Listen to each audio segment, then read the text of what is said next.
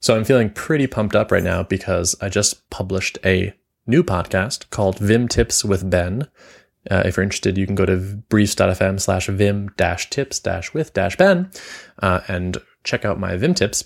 But the thing that really struck me was I created that podcast and published 12 episodes in less than an hour. And that kind of blows me away. I'm actually really psyched about that. I'm really happy with where the product is. It's getting really pretty slick and pretty fast. And it's totally delivering on that promise of have an idea for a thing and make it happen really fast. In the world where publishing a podcast takes the normal amount of time, I would never have spun up this podcast. And I definitely would not have produced 12 episodes. But having this infrastructure here changes the things that I'm willing to do. And that is what I'm hoping will happen with other people. They will consider creating things that they wouldn't have created otherwise. I'm super pumped about that.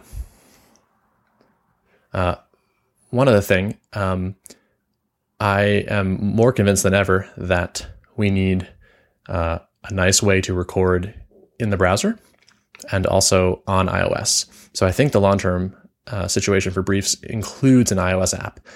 All the high-quality sound recording apps for iOS basically suck for what I want. I'm hyper sensitive of the number of taps it takes to go from I'm done recording to the podcast is published.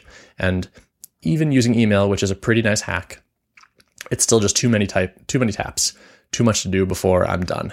And then even on my laptop, where I can just drag something into Gmail and drop an attachment onto a email and type pretty fast, it's still too many actions between recording and done.